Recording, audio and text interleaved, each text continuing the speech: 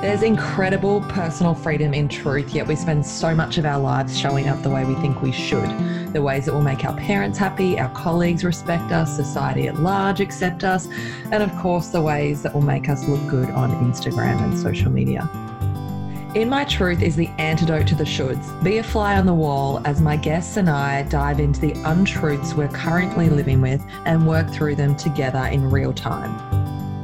I'm Sarah Riegelhuth, your host, and as I recently updated my Instagram bio to read, I'm not one thing, but many. Professionally, I run Grow My Team. I'm one of the co-founders of the League of Extraordinary Women, but personally, I'm a lot more than that. Last year, I moved through a breakdown. I also moved through a breakup. I also changed my entire career professionally, sold my company, ended 17 years in financial planning, a lot of change. During this period, I had a strong calling to share what was going on for me, to share it publicly on my blog, on my social media. I don't know why, but I really felt that it was important to open up these conversations and share with people what was really happening behind the scenes of my life. This sharing resulted in a lot of people reaching out to me to have deep conversations, and I started imagining what would it look like if other people could listen in on these conversations. What healing could come from that? I knew that I was healing. I knew the people I was having conversations with were healing. And I really felt that if other people could listen to these conversations, to what was happening in real time as we worked through things, that healing would come for many. And so on a drive from Vancouver to Colorado, a pilgrimage, I would say, where I was moving my life back to the state that has called my heart since the first moment I ever set foot in there, this podcast, In My Truth, was born. It feels healing and growing for me. I believe it's healing and growing for my guests, and I feel that there will be healing and growing for you, my listeners. So let's dive in. Quick disclaimer before we dive in, what we talk about on In My Truth tends to be very raw and can be triggering. I have included in the show notes links to resources and places where you can get support and help if you do find yourself triggered by what we talk about. Welcome everyone to this episode of In My Truth. Today I have another of my Aubrey Marcus Fit for Service Fellowship friends, Wyatt Haggerty. I've had quite a few of our Fit for Service community on the show, which has been awesome because we're all always willing to go into truth and untruth and all the uncomfortable stuff. So welcome, Wyatt. Tell us a little bit about you. Well, first of all, thank you for having me. I love being a guest on a podcast because I'm super self-indulgent and I love to talk about myself. And we can get into why that's a thing, and I'm sure we will because I have so much to share, and I'm really, really excited to be on here. It's coming at the perfect time. But my name is Wyatt Haggerty. I was born in Pittsburgh. I live in Austin, Texas now. I work for Aubrey Marcus and the Fit for Service Fellowship. I began as a member of that group, and I kind of hatched this secret plan to be his personal videographer and, find my tribe and work more closely with that group of people. And it worked out, and now I'm here and I'm living the dream. And I love, Fit for Service is basically my favorite thing that's going on in my life. And I look forward so much to all of those meetings and just being with the people and knowing that they're, my family, because I know, I love it. And we're all going to be together next week, which is very exciting. Literally. But yes, it's definitely my tribe and an amazing group of people where I feel like I can be completely myself. And that gives me the courage to be myself outside of that group as well, which is amazing. Yeah. So speaking of truth and courage and all of that, what are you kind of working through, wrangling with, thinking about at the moment that you want to talk about? All right. So this is a huge one, and it's not something that I've discussed publicly before. Not on my Instagram, not on my podcast. It's called Predicaments with Wyatt Haggerty. You could check it out on iTunes. It has all 5-star reviews. It's fucking amazing. Everyone, please go there. Yeah. And leave only 5-star reviews. Yeah. Only leave what your truth is, honestly.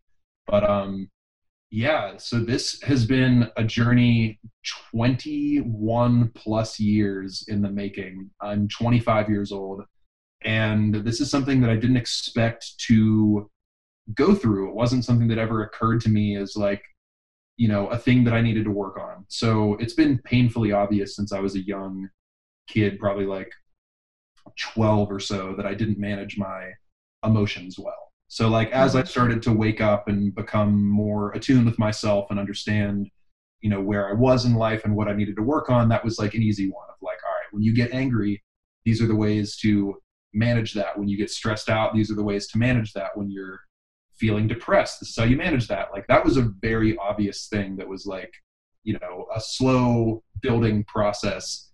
But I didn't ever expect that I was going to have to heal an addiction, because I was like, I've never been an addictive person. I've always used things to cope with emptiness or sadness or pain or whatever it is, whether it was alcohol or cannabis or, whatever it was. Like I'm used to that, but I didn't think that I was going to have like an actual addiction. And I was in denial of what this addiction was for so long. And the way that it became apparent to me, I completely ignored for over a year. And I started seeing a counselor, a therapist in, I think, March 2018. So I've been seeing her for quite a while. And she asked me to write a list of all of the things that I wanted in life right now.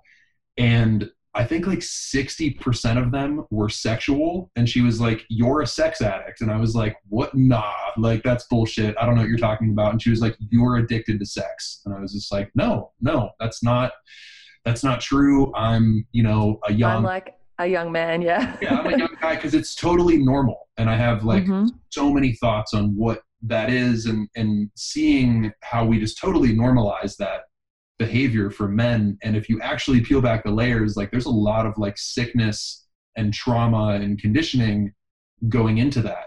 So I never in my life thought that I was going to have to heal an addiction, let alone an addiction to sex. And that became like super, super apparent to me ever since I moved to Austin. So to give you some backstory, I was running a videography company for 4 years. I was living with a long-term partner and kind of just doing the thing and, having a monogamous relationship. And here and there we would open up the relationship and go, have like a, what do you call it? Like a hall pass or whatever. You'd go out with your friends and be like, "Hey, whatever happens, happens." Like we would dabble in the open thing here and there.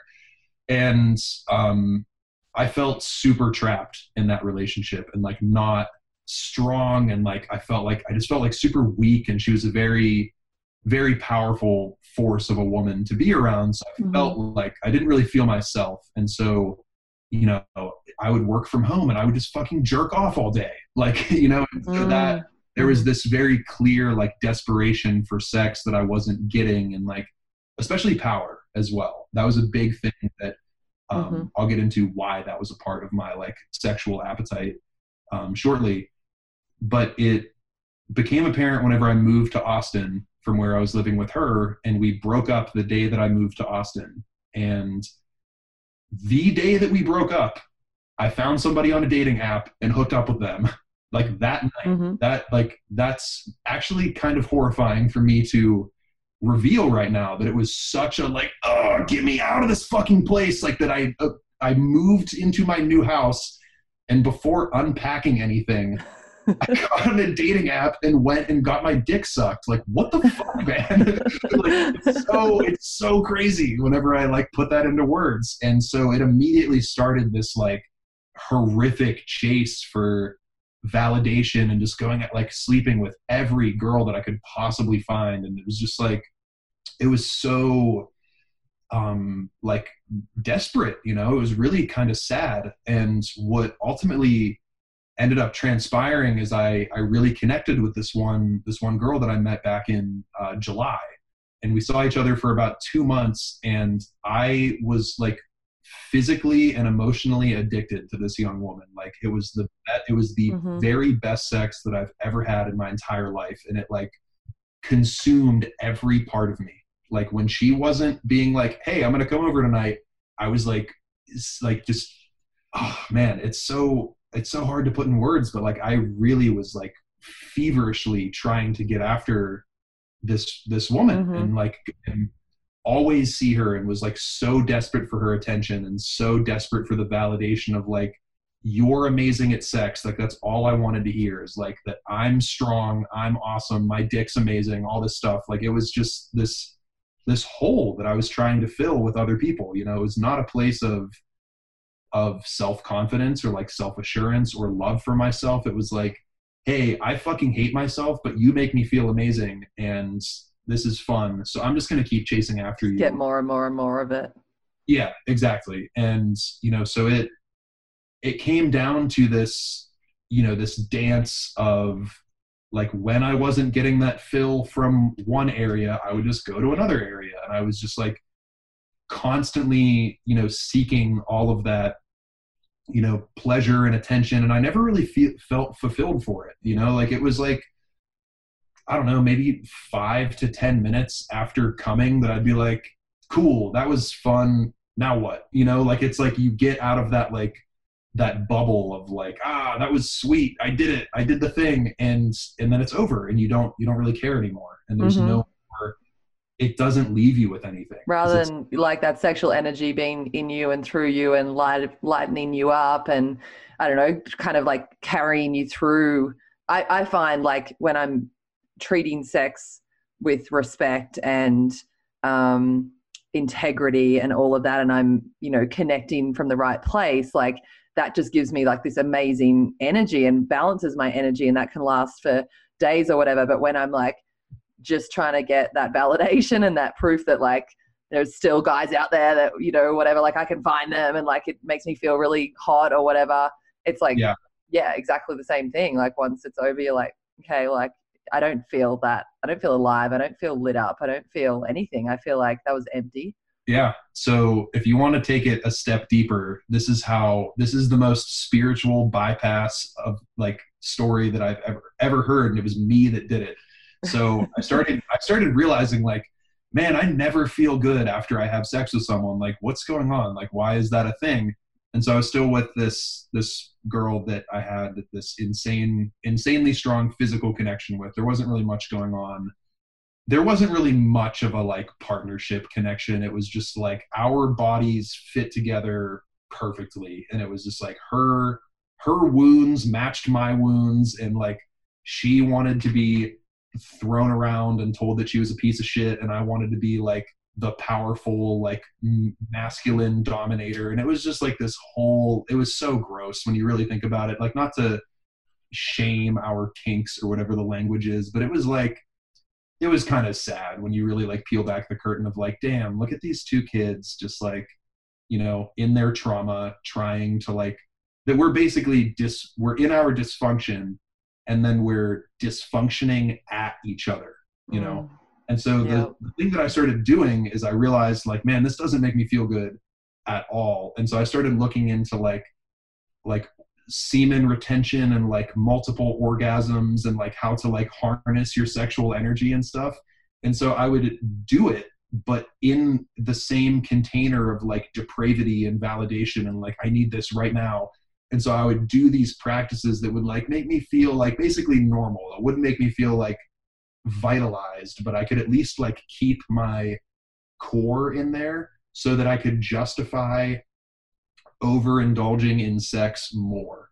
And so like, I don't know, it really kind of blows my mind when I like peel back that layer. And something really interesting happened the day after I slept with her for the first time.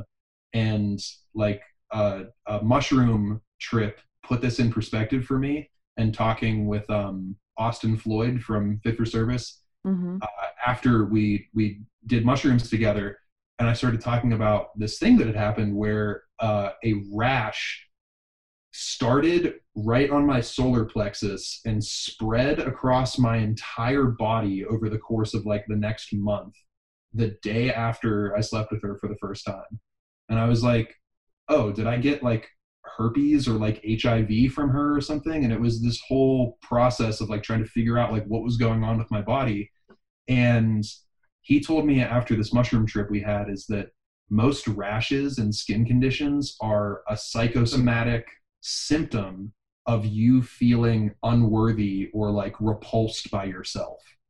And so it's like really eerie to think about that there was this thing that was almost like a 1-to-1 ratio of when I was at probably the deepest layer of my sex addiction with this girl, my rash was at its absolute worst. Like, so the whole time we're doing this, I'm like covered head to toe in these like red splotches all over me. And like the dermatologist couldn't figure it out. They were like, yeah, we don't know what the fuck's going on. And it's so eerie that it started on my solar plexus, which is your like willpower center, right? So that I was unable to harness the willpower to change the course of my life or like have healthy habits when it came to sex. And it began there and spread across my entire body while I was feeling, the most egotistical, because I was like, I felt good at what I was doing and I felt so validated by my performance in the bedroom and the amount of sex that I was having and how hot I thought she was and how hot all my friends thought she were and all this stuff. And it was like, it was this strange kind of thing that looking back on it, it's like, I wonder if I really can't pretend that those things are unrelated now at this point. Isn't it amazing? I think our bodies just like scream at us and they know. We like try to not connect the dots, and it's like it's so obvious if we can just listen. Like if we can just be still for a minute and be like, what is going on? I've talked about it on the show before, and I won't go into it because of that. But when I discovered my abandonment wounding and dove into that, I healed my asthma like very quickly. And that's something I'd lived with for 35 years or something. I think I was like 2 or 3 years old when I first got it. It was all just related to that. Like it was related to the wound that I needed to heal, the work that I needed to do on myself. And when I did it, free. Yeah. I mean, I've had so many symptoms like just throughout life go away after learning a lesson. Yeah. It's so bizarre. And it's like, it rears its head here and there to like check in to see if you get it still, And so I'll notice like, I'll kind of forget things, here and there, and I'll start feeling down about myself, and I'll see the areas where the rash was like just really slightly get pink again. And I'm like, oh, okay, I got it. All right. It's so true. Yeah. And so while we're talking about sex, I like wrote this post about sex and sexual shame last week, and my mum was not happy about it. She was really unimpressed with me writing this post, and she decided to she was like, I don't want to follow you on social media anymore. And then that for me felt like this, I guess it reared some form of my abandonment, some triggering. I did not feel good. We've worked through it. It's all good, but I did not feel good. And I started getting asthma a little bit. And now I have the self-awareness to know, and I was like, oh, how fascinating. Like, you are really feeling like this trigger of like this abandonment, this not being enough type of thing based on what's happening in your life, and it is physically manifesting. So I had to like just sit with it and process, and it was a rough couple of days. It's been a rough couple of days. This is the first day I've felt good for a while. That's fascinating. But I mean, I'm not surprised by it anymore. Like I can't. Just after, I mean, it's mostly anecdotal experience, but I think there's a lot of power in people's stories. And when you start connecting the dots, and, you don't have to look at a medical literature to believe something, the idea that only the people in the white coats have the tangible knowledge that's true about the world and about our bodies is ridiculous. That's like saying that like the pastors at the church are the only ones that understand like how to connect to God. It's the same exact thing. Yeah. Like in my experience and like listening to people and myself personally, like emotional regulation and energy regulation are probably are the major causes of almost all diseases, save for a few like genetic conditions, that are pretty rare. It seems that almost all the things that people suffer from is based on their belief or some sort of trauma or whatever, whatever state that their mind is in, or, a place that energy is trapped in their body. Like I can feel like the part of me that is still the way that I grew up feeling is being like, that's fucking stupid, you know, like that's so woo woo and out there. And I need to turn that part of me off, honestly, because I do believe that it's the truth. Like I can see it in people's eyes, you know, and I can feel it in myself. I've watched it happen with like almost every sickness symptom or like skin condition or mental thing. Like as soon as I focused on the emotions and the energetic needs that my body was having, poof, all of it fucking goes. Yeah. It's, but you're going against 20 something years of conditioning. Yeah. And very strong conditioning that, you know, we don't know why we're sick and we just have to take medicine and, you know, treat the symptoms. And, you know, so much of modern Western medicine, I mean, there is some really, really amazing things about it, obviously, like life-saving things and all of that. But so much of it is treating symptoms versus like, are we getting to the core of it? And, you know, if we can look at the emotional side, diet and all of that, what we're putting into our bodies, I mean, there's just, the way I've always looked at it is like, well, let me start there at least and do like everything I can in my power that's to do with like my emotional well-being, my mental well-being, and then, you know, resort to something else if that's where I have to go. Like that's how I approached when I was experiencing depression last year. I was like, I'm not going on antidepressants because I don't believe I have like some weird chemical imbalance or something like that. I believe that there's stuff I need to get to the bottom of and I need to heal. And I was like, I'm just going to do everything I can to heal. So anyway, let's jump to, so where are you right now with this sex addiction and like, what are you doing? How do you like wrangle it? And have you healed it? Did you get to the bottom of what was at the root of it? And is that enough to move it? Yeah. You're looking at a healed man, honestly. Like it's wild. And it's something, like I said at the very beginning, that began, early in my childhood. So I don't really know what part of this story to start at. But yeah, essentially, man, it was probably exactly a year to the day, like today, that this experience unfolded. And I'd have to look at my calendar and see, because it was right around this time. It's really close in this month. But I was in Peru at an ayahuasca retreat last November and December. Did 2 retreats in a row, was filming some stuff for them. So I was there for about a month. And before one of the ceremonies, I was just sitting with one of the women that worked there, and I was talking to her, and I was like, I don't know what it is, but I feel like I was sexually abused as a child. And she's like, what? And I was just like, yeah, I don't know why I'm feeling this right now, but I feel like I need to ask. But I'm so fucking scared. I don't know what to do. You know, if you find that out, like that's everything about your entire life changes. If you find out that you've been repressing something like that. Yeah, particularly if you've blocked it out. Yeah. Yeah. And I had, you know, no memory. And the thing that triggered me to say that was we were just sitting by a fire, probably like 2 hours or so before the one ceremony started. And I thought of this moment that I had where I saw, spoiler alert, I was sexually, you know, abused multiple times by someone that my family really trusted, my neighbor growing up. And I saw him as a teenager. We moved from the house that I grew up in when I was like 7. So up until, or 6. So up until, from birth until 6, somewhere in that range is when this took place. Based on this ceremony, it said that I was 4 years old, and that was like when a majority of this stuff happened.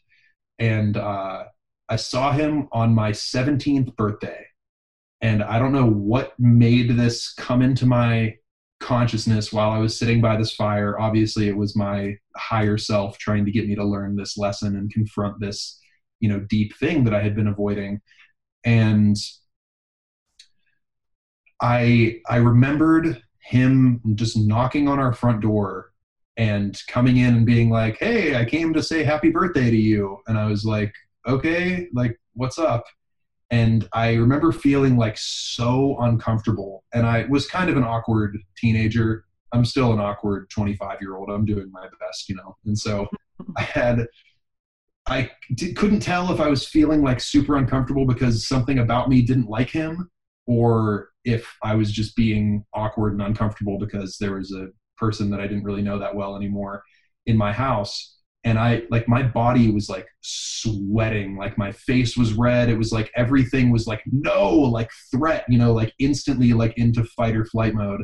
And we were just standing in this hallway in my house, and he gives me this box and he's like, this is for you. And I'm like, okay. And I open it up, and it's this bracelet, this black chain bracelet. Like, think of like if you could give a gift to your sub in a bondage, like BDSM relationship, this is what you would give them. Like a black chain that they wear around their wrist that's like, I got you. And like, I don't know what made that like enter my consciousness. And I was just like, what the fuck? Why did he give me that thing? What did that mean? Was it like, he didn't have any money. He wasn't a very well-off person. And he gave me this like $150, $200 black chain bracelet. Can I go get that? Yeah. I apologize. No, you're good. Okay. So essentially this memory popping back into my head led me to think like, okay, something isn't right here, and I'm not certain what it is, but I need to ask. And so so I went, you know, into this ceremony with that intention, and I felt like, man, it's hard to. I got you. Yeah. Thank you. You're amazing. Okay.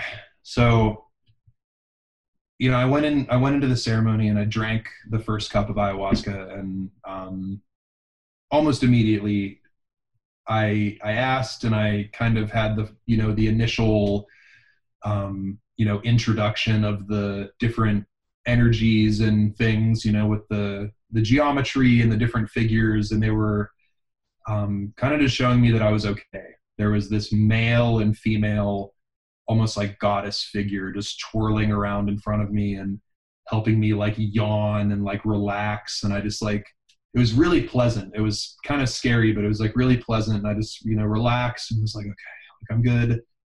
I'm gonna be all right. Like this is cool. And I was like sweating like really gently and like rhythmically. Like there were every yawn, like they would pull like the yawn out, and these like a bead of sweat would come out of every pore at the same time, and this like rhythm. It's so, psychedelics are fucking crazy. Yeah. Yeah. And the fact that just, you drink this thing and you have this experience of a god and a goddess twirling around in this DNA helix in front of you, helping you yawn into comfort so that you can accept the most horrifying thing you've ever looked at in your entire life. And all it showed me was my childhood home. And I just started crying so fucking hard. And I was like, yep, okay. And I just had this like deep, deep feeling in my stomach, like, okay, this is it, you know, like that's, you know.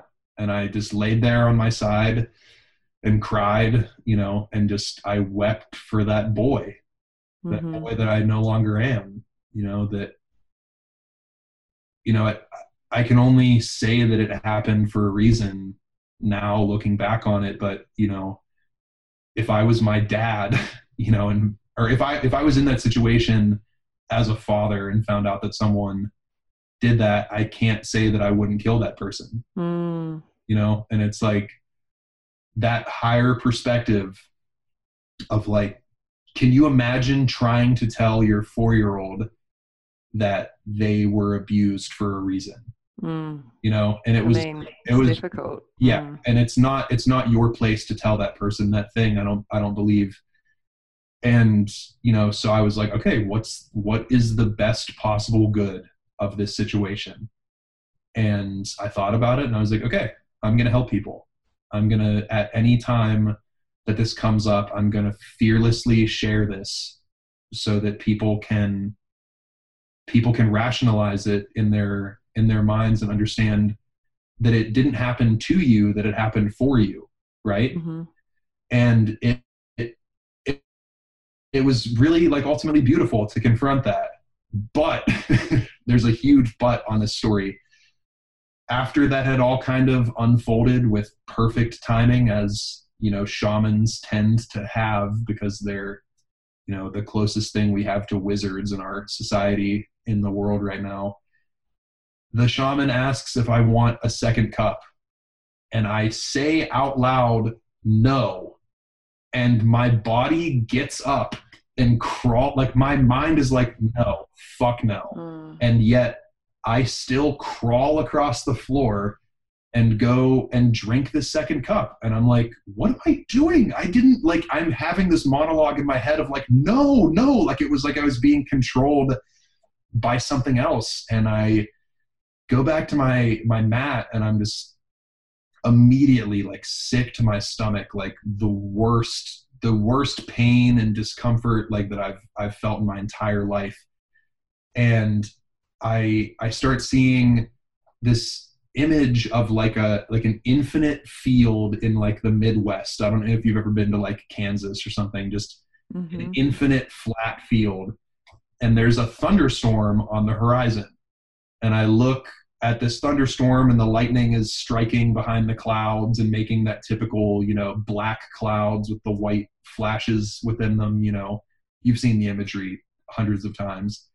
And I'm just looking at it like, what does this mean? Like, just super confused. Like, okay, there's a thunderstorm in a field. Now what? This larger flash occurs, and I see something in the clouds. And I'm like, okay, cool. Still not super psyched about where this is going, because it's starting to get, you know, the imagery is starting to become more intense as my body becomes sicker. And all of a sudden it flashes again, and there's this giant like demon god thing, like an infinitely tentacled monster in the clouds. And it has like, it looks like something out of an H.P. Lovecraft novel. I don't know if you're familiar with that stuff, but it's like, No, imagine like a demon. You can imagine the monster that causes humans to molest children. This is what this thing that was. It. Oh, damn. And it flashes again, and like thousands of its tentacles are inside my body, and they're wrapped around my ribs, they're in my throat, they're behind my eyes, they're fucking everywhere. And I'm just like stuck, and I'm like, okay, what do I do? And I hear, are you ready? And I'm like, ready for what? And before I can even think of like what's happening, each tentacle starts getting ripped out of my body. And so like my in vision and in feeling, like my guts are coming out, my eyes are getting pulled out, my skin's getting set on fire. Like every part of me was being torn to pieces by the removal of this trauma, essentially, is what that was trying to get me to visualize. And I start screaming and crying and throwing up, and I'm like shaking and convulsing and sweating. And the shaman sat with me for like 45 minutes while I just went through this hell, while I was just put in a blender essentially, and just torn into pieces. And like every part of me, you know, was removed basically, or broken. You know, I could feel my bones break. I could feel it like crush my throat as it was torn out. Like it was so intense. And that night, you know, once I came out of that was one of, you know, at that moment, that was the strongest I had ever felt in my entire life, you know, that I had gotten rid of that initial thing.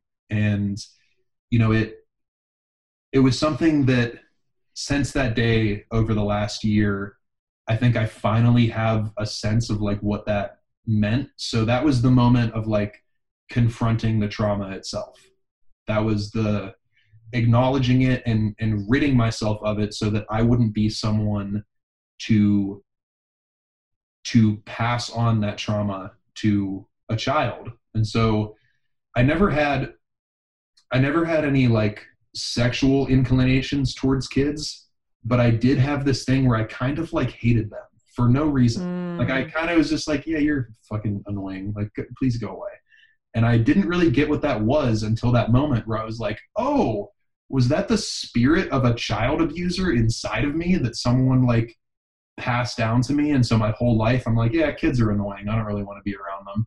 And like, or like you're almost afraid of it because of the energy that it represented for you in your life. You're like trying to like resist that or something. Exactly. Like there's so many layers to what those, you know, how in tune our psyches and our bodies are to our trauma. There's so many layers to that. And it was just like, I don't know, it was all like, it was fucking wild to realize that of like, oh shit, did I hate kids because I secretly wanted their light to be like squashed in some way, which is unconsciously essentially what someone that's abusing a child does. Is they are completely hollow and like bereft of any light themselves because of their experience, so they act out that trauma on another being. You know, it's like this perpetual cycle. And so you know, somewhere down the line someone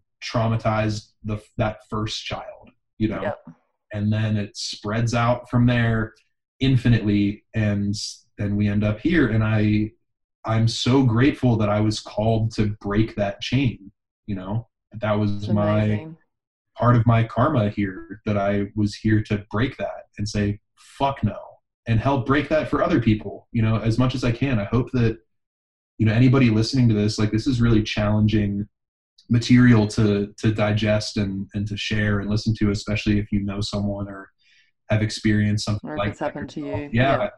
It's really, you know, it's tough. And I can't be the one to say that it happened for you, you know, like I can't be the one to be like, hey, chin up, like there's a lesson to be learned here. Like that's, you know, whoever's life an act like that has affected, that's their journey to find that, if they choose to. That's what I did. I couldn't.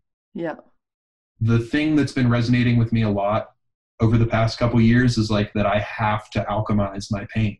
Like I have to, otherwise it'll crush me, you know. And I have to become okay with it, and I have to accept it and learn from it. And so that was kind of the catalyst of opening up the box of learning about my sex addiction. So up until that point, I had been kind of bisexual, like just kind of, like it was this thing where I would like be with a woman primarily, and then here and there be like, hey, I'm gay a little bit and I want to go do this thing. But what I didn't realize was that part of me was coming from that trauma. And that I was acting, I wanted to be the top, or like the aggressor to a man, to get back at the man that had abused me. And it was like this weird dance. And so something happened a few months after that ayahuasca ceremony where I had my first gay experience in a pretty long time. And I like couldn't dislike it more. And I was just like, what am I doing? Like, it wasn't like a shame thing of like, I shouldn't be doing this, or I felt shameful that I was doing something that was gay. It was like, I don't think this is my thing anymore, you know? And it was like this really shocking realization of like, damn, okay, now what? You know, like now where do I go from here? So that was something that I didn't put together. Like, I just kind of thought like, I thought I was just shaming myself into feeling bad about what I was doing. But then a few months later, talking about this exact thing with a group of friends, I was like, oh, I got rid of the trauma that was causing me to act in that way. And that's not to say, you know, like homosexual behavior comes from trauma. I don't know. But in my case, it feels like it did. And so. Well, and I think what comes to me as you speak, and I'm not an expert either on this, is just intuitively, it's like either would have gone two ways. It feels like either what happened to you where you're like, oh, not into it anymore, there's no drive here, or you would have been into it but experiencing it totally differently. Yeah, exactly. You know, like you would have been enjoying it and it would have been filling you up in a really positive way, just like what we were talking about with the heterosexual sex. Like we have the destructive trauma patterns that play out in our sex, and then we have, like, if we heal them or we have the right connection where it's not triggering those traumas, you know, it's a really beautiful energetic experience. I couldn't agree with that more. It really feels like that's something, that's not a door that I've closed completely because of that perspective exactly, where it's like, hey, if it comes up and I'm feeling like I should honor it, you'll be motivated and driven to it in a totally different way. It'll be a genuine attraction or a genuine desire versus like, playing out something from the past that you just like unconsciously don't even know what's up. Yeah. So I'm actually kind of looking forward to that, like, urge, if it does pop up again, like, so that I can experience that in this. It would be so different. Yeah. It would actually be like super dope now. I'd be like, oh, wow, like there's so much more to this because it's not this like pain, you know, cycle that I'm in. And essentially what this whole, everything we've just talked about led me to was getting more in touch with the medicine Kambo. I don't know if you're familiar with that. Have you done it before or heard about it? I haven't. Nope. So Kambo is something from South America, from the Amazon, and it's a secretion from the giant monkey tree frog, which if you ever look it up, they're so dope looking. Like they're these giant, like really almost like sloth-like frogs. Like they're really big and they have these like long limbs. And I don't know, they're just super dope looking. And when they get scared. Do you have to kill them? They don't. Yay, so it's kind of vegan. Is it like, well, it's not vegan, it's vegetarian. It's as ethical as you possibly can make it. If you get it from the right sources where they have like a symbiotic relationship with the animals, you know, you can put all of the marketing and branding like sustainable and you know, free and stuff and whatever. At the end of the day, the shaman is calling the frog with a song out of the tree, which is like one of the most wild things ever. And when people ask the shamans how they came up with the song, they said that the frogs told them. And it's like, man, people's connection with nature is so incredible and we're so isolated from it. And I really, you know, anybody that hears that and is like, that's fucking stupid, like I encourage you to check in with why you feel that's stupid. Because I went through the same thing where, you know, people would they'd share that during ayahuasca ceremonies, the shaman would call in, you know, X, Y, and Z. My first ceremony, the shaman and one of the facilitators was like, yeah, we called in a lot of spider energy to catch different things for you in your webs. And I was like, when I woke up the next morning, there were 2 dead spiders next to me on the floor. So like, you know, in the ceremony room. So like, didn't see any spiders the rest of the time that I was there. But on that first night when they were calling in spider energy, there were 2 dead, like there was a spider that I killed accidentally and then another one just like fucking hanging out there. So really, really, you know, interesting thing. So the Kambo medicine traditionally is applied by burning your skin in a small, like almost like a pencil eraser size, if you could picture that little circle, with an incense stick or, you know, a specific type of wood that they would use in the Amazon. You burn the skin there and that opens a gate, as they say, to your lymphatic system. And once the medicine is applied to that area, there's like, I'm not an expert in this, but it's something like 96 different peptides in the secretion itself that have 96 different interactions in the human body, whether it's, you know, neuroplasticity or hormone regulation or immune system modulation or antibacterial properties or antimicrobial or antiviral, anti-inflammatory, like whatever it is. It's like a really, really intense, like all-encompassing healer. And it sounds almost too good to be true, but I would encourage people to do some research. And if you feel called to it, find a practitioner in your area. There's a website called iakp.org, and it's International Association of Kambo Practitioners. And there you can find like a certified, you know, legit specialist or shaman, you know, facilitator, practitioner, shaman, whatever word you want to use. And so since I began this sex addiction journey, I've become very familiar with it. Is that our cue? No, it's just an alarm that I have on for every day at 6 p.m. Don't No worry. worries. That's to track my moods because I'm trying to stay on top of my mental health. Good alarm to have, honestly. It's a really good app called Dailyo. Okay, I might have to check that out. So over the past year, I've done 13 ceremonies with it, and I was getting like closer, more acquainted with a shaman here in Austin, and she, you know, was seeing how much I was resonating with it every time we would do it, and each time we would go deeper.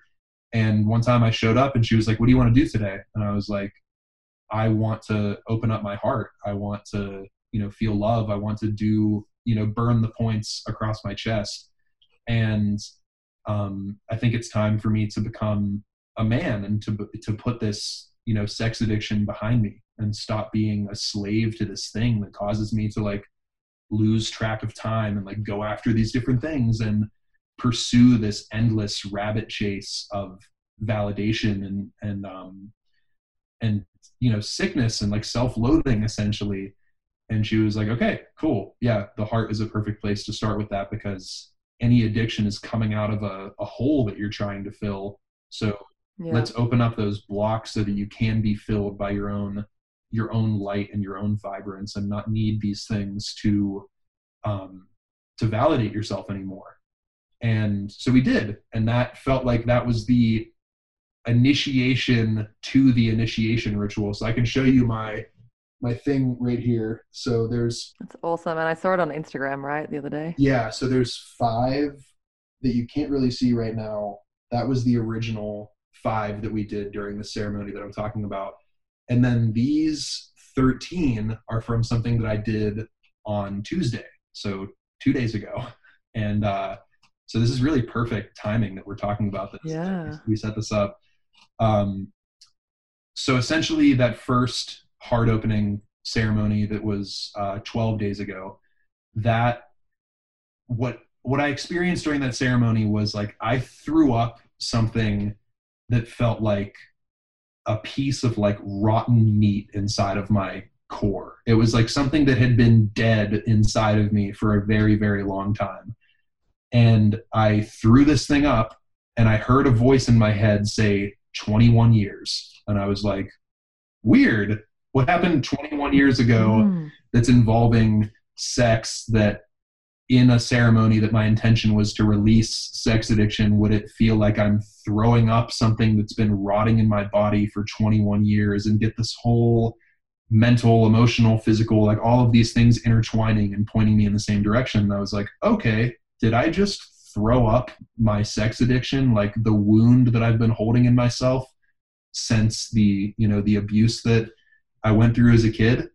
And I was just like, okay, cool. So now what I'm going to do is I'm going to read a bunch of books about becoming a man and becoming, you know, comfortable with your sexuality. And so in the 10 days between that and that ceremony and this most recent one that I did on Tuesday, I read 2 books. One was called The Truth by Neil Strauss, where he talks about, you know, sex addiction and monogamy and different things. And it's fascinating, and that's a rabbit hole for another time. And then I read another one that I liked a lot more called The Way of the Superior Man.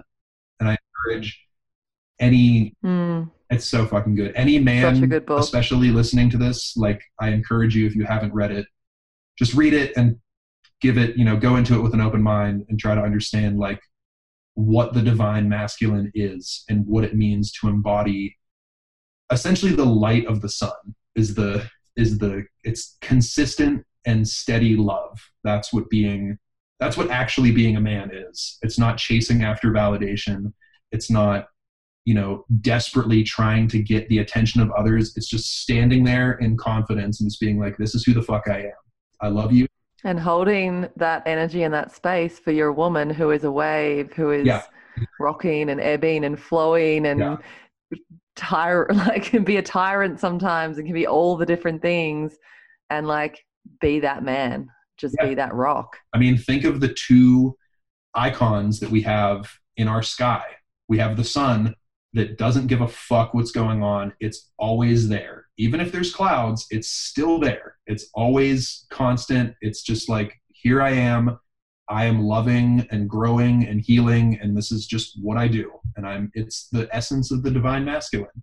And then we have the moon that has its own, it literally has cycles. Like, it goes through the same way that a woman does. And how eerie, that a woman's cycle is linked to the moon cycles. And it's like, when you start to like actually, from a different perspective, think about these different things, it's so amazing. I don't know, it makes me believe in God. Yeah, it's so amazing. There's like actually intelligence behind us and in the universe. All of it. Oh man, I love it. It's so good. Yeah, when you're like, oh, everything's a happy accident. I'm like, is it? Is it though? Because like there's like no. Like, there's so many things that when you like put the pieces together, you're like the yin, the yang, the one, the zero, the one, or the male and the female, the sun and the moon. Like, it all fucking comes together, and you're like, oh, okay. The day and night, dark and light. Like, it all has this resonance there. And so starting to understand that in myself and how I can apply that to different things. This also coincided with me becoming celibate, essentially. And so it wasn't becoming celibate out of shame, like I needed to restrain myself and be like, no, you can't have anything. You can't have sexual gratification because you don't deserve it. It was like, you don't need it anymore. It was after that ceremony where I threw up that piece that I'd been holding on to. And this is all metaphorically. You're just throwing up water.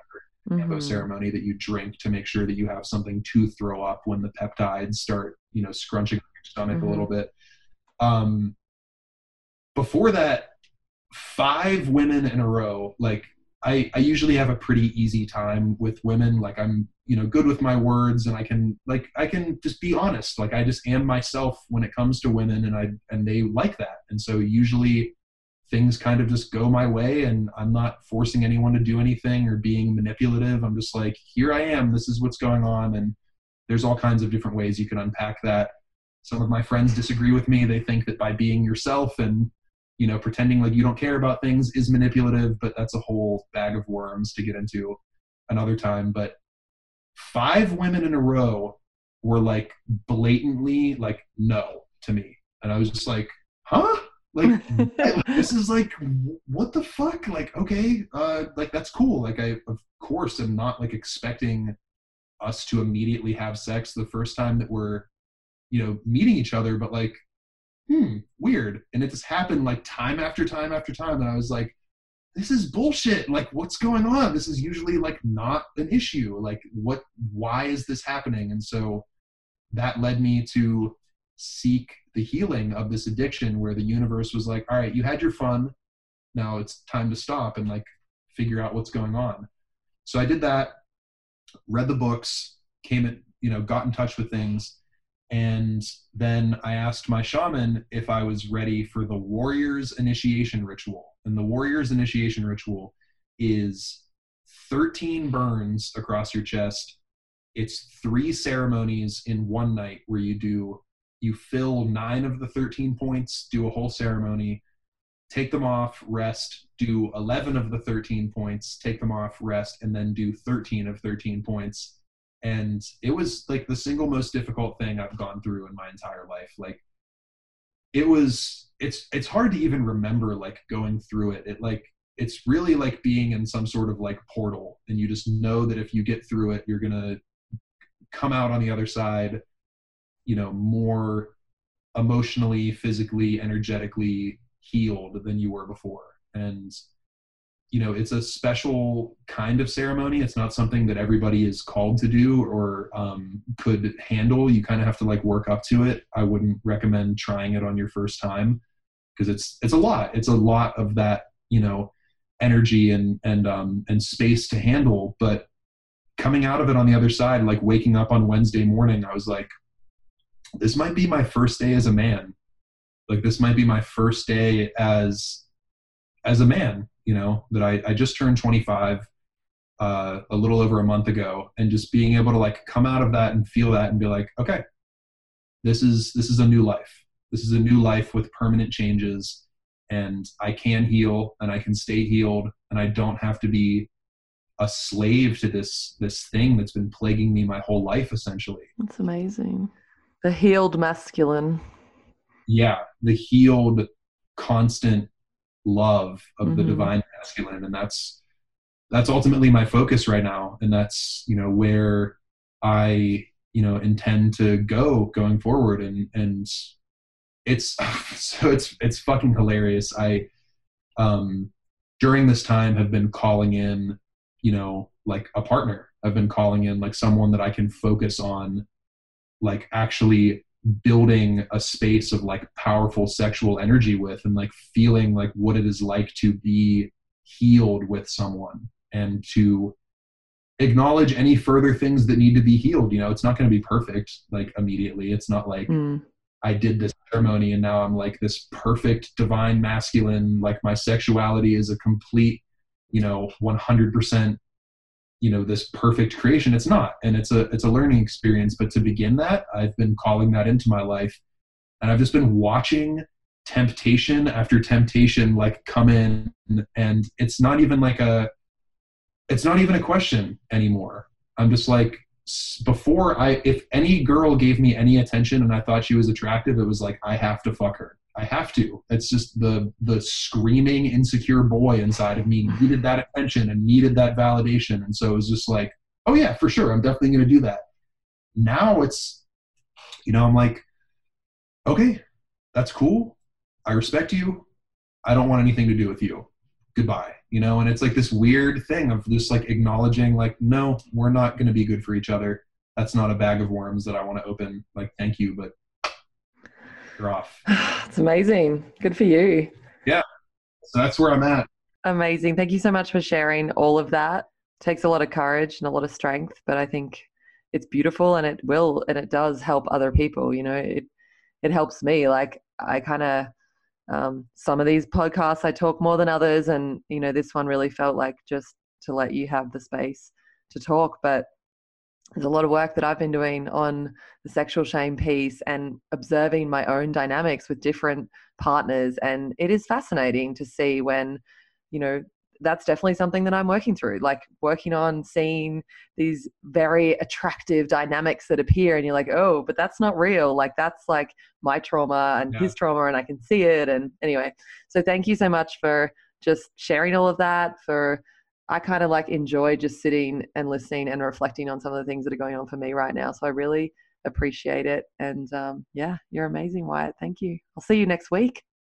Yeah, I'll see you in exactly a week. But yeah, I can't thank you enough for giving me the space. And it, of course, came at such perfect timing for me to articulate this in a way. And I don't know. My intention with sharing things like this is not to make anybody feel bad about where they're at in their journey.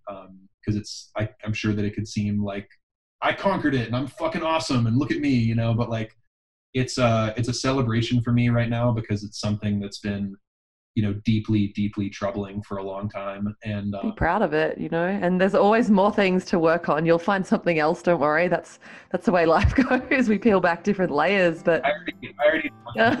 It's like the list. Okay. Tick that one. What's next? Amazing. Well, thank you so much. Yeah. And I will see you next week. Thanks for listening to this episode of In My Truth. You can find the show notes on my website under the tab podcasts, or sarahregelhuth.com/In My Truth podcast. To stay updated on all of our episodes, subscribe to the podcast in your favorite podcasting app. We cover some pretty intense stuff in our episodes, so if anything is coming up for you, please don't be afraid to reach out for help. In the show notes of every episode, you'll find a list of resources, but good friend Google will always be able to help you depending on where you're located in the world. Remember, you're not alone, and there is hope, even though it may not feel that way at times. Talk to someone, a friend or family member, and let them support you. Reach out to a professional, do whatever you need to start your journey back to feeling good. And if you'd like to be a guest on the show, either publicly or anonymously, head to my website and book in. Once again, it's sarahregelhuth.com/In My Truth podcast. Thanks again for being here.